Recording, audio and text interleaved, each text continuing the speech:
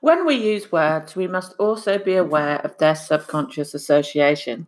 This is a key reason why I always advise clients not to use the name of their company or brand next to a profanity or any overly negative words, however cool or appropriate it might seem at the time. Hi, it's Eleanor Gould here from Creative Copywriting. I'm Chief Copywriter and Domestic Goddess, and I'm here with my co-host Matt Hiscox, who is the most interesting man at Copy Cottage, as we like to call him, researcher and life coach. Good morning, Matt. Good morning, Eleanor. Hi. So as you're also a qualified hypnotherapist and NLP practitioner, I'd really like to know your thoughts on subconscious association we have with words. Well, I don't know about subconscious association, but it's fairly obvious to everyone that the words we use have a great deal of power, and how we use them, the context we use them, and the intent behind them is I think what's most important. Yeah, well, that's interesting, because when I see certain words in copy, it makes me wince. So, for example, I see snag it a lot, snag this deal now, and I always think snag, it reminds me of walking past some furniture and snagging a bit of my clothing. It's not a good feeling.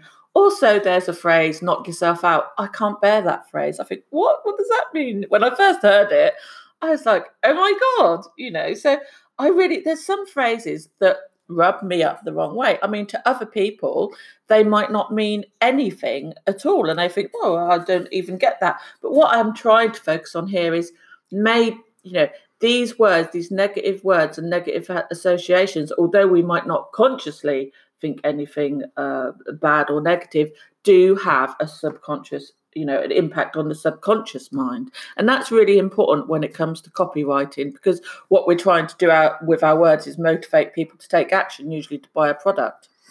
True. You can still use negative words, but just be aware if you're using a negative or perhaps a word that could be conceived as slightly negative or ambiguous, if you're trying to put forward something positive.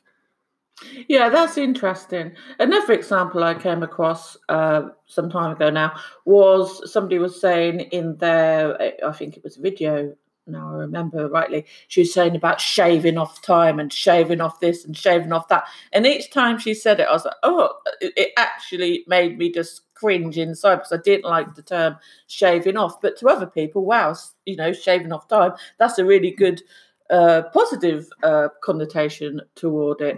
So it's really interesting, because we also wrote quite a big guide on NLP inspired copywriting techniques that's covered this in a short way, guilty by association, and it talks about the sensory experiences that people might be going through when they read your copy, and why it's always best to be mindful of where you're placing words.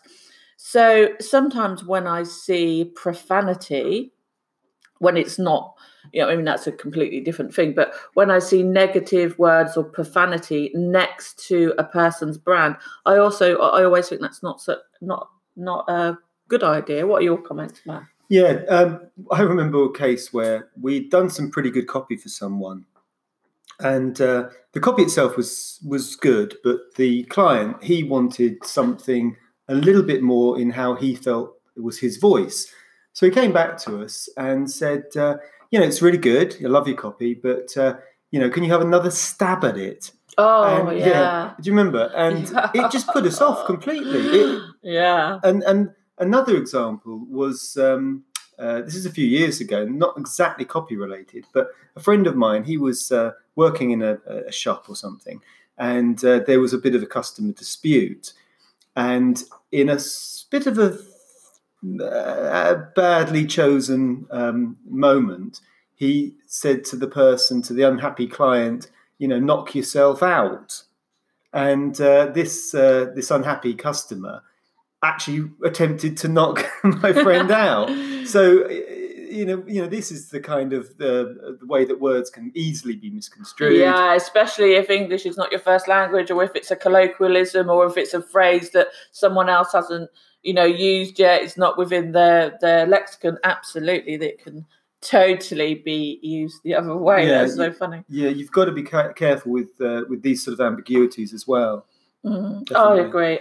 So I think that's all we've got time for this morning. But if anybody is interested, which of course you will be, we have quite a big guide, 16 powerful NLP inspired copywriting tips to motivate your audience. And if you go to the link in my bio, you'll be able to see that, or come to our website, creativecopywriting.com. So that's all from us for this morning. Until next time, it's love, peace, and great copy from us. Oh, one last final thing. It's my younger brother Tom's birthday today, so a big shout out to you, Tom.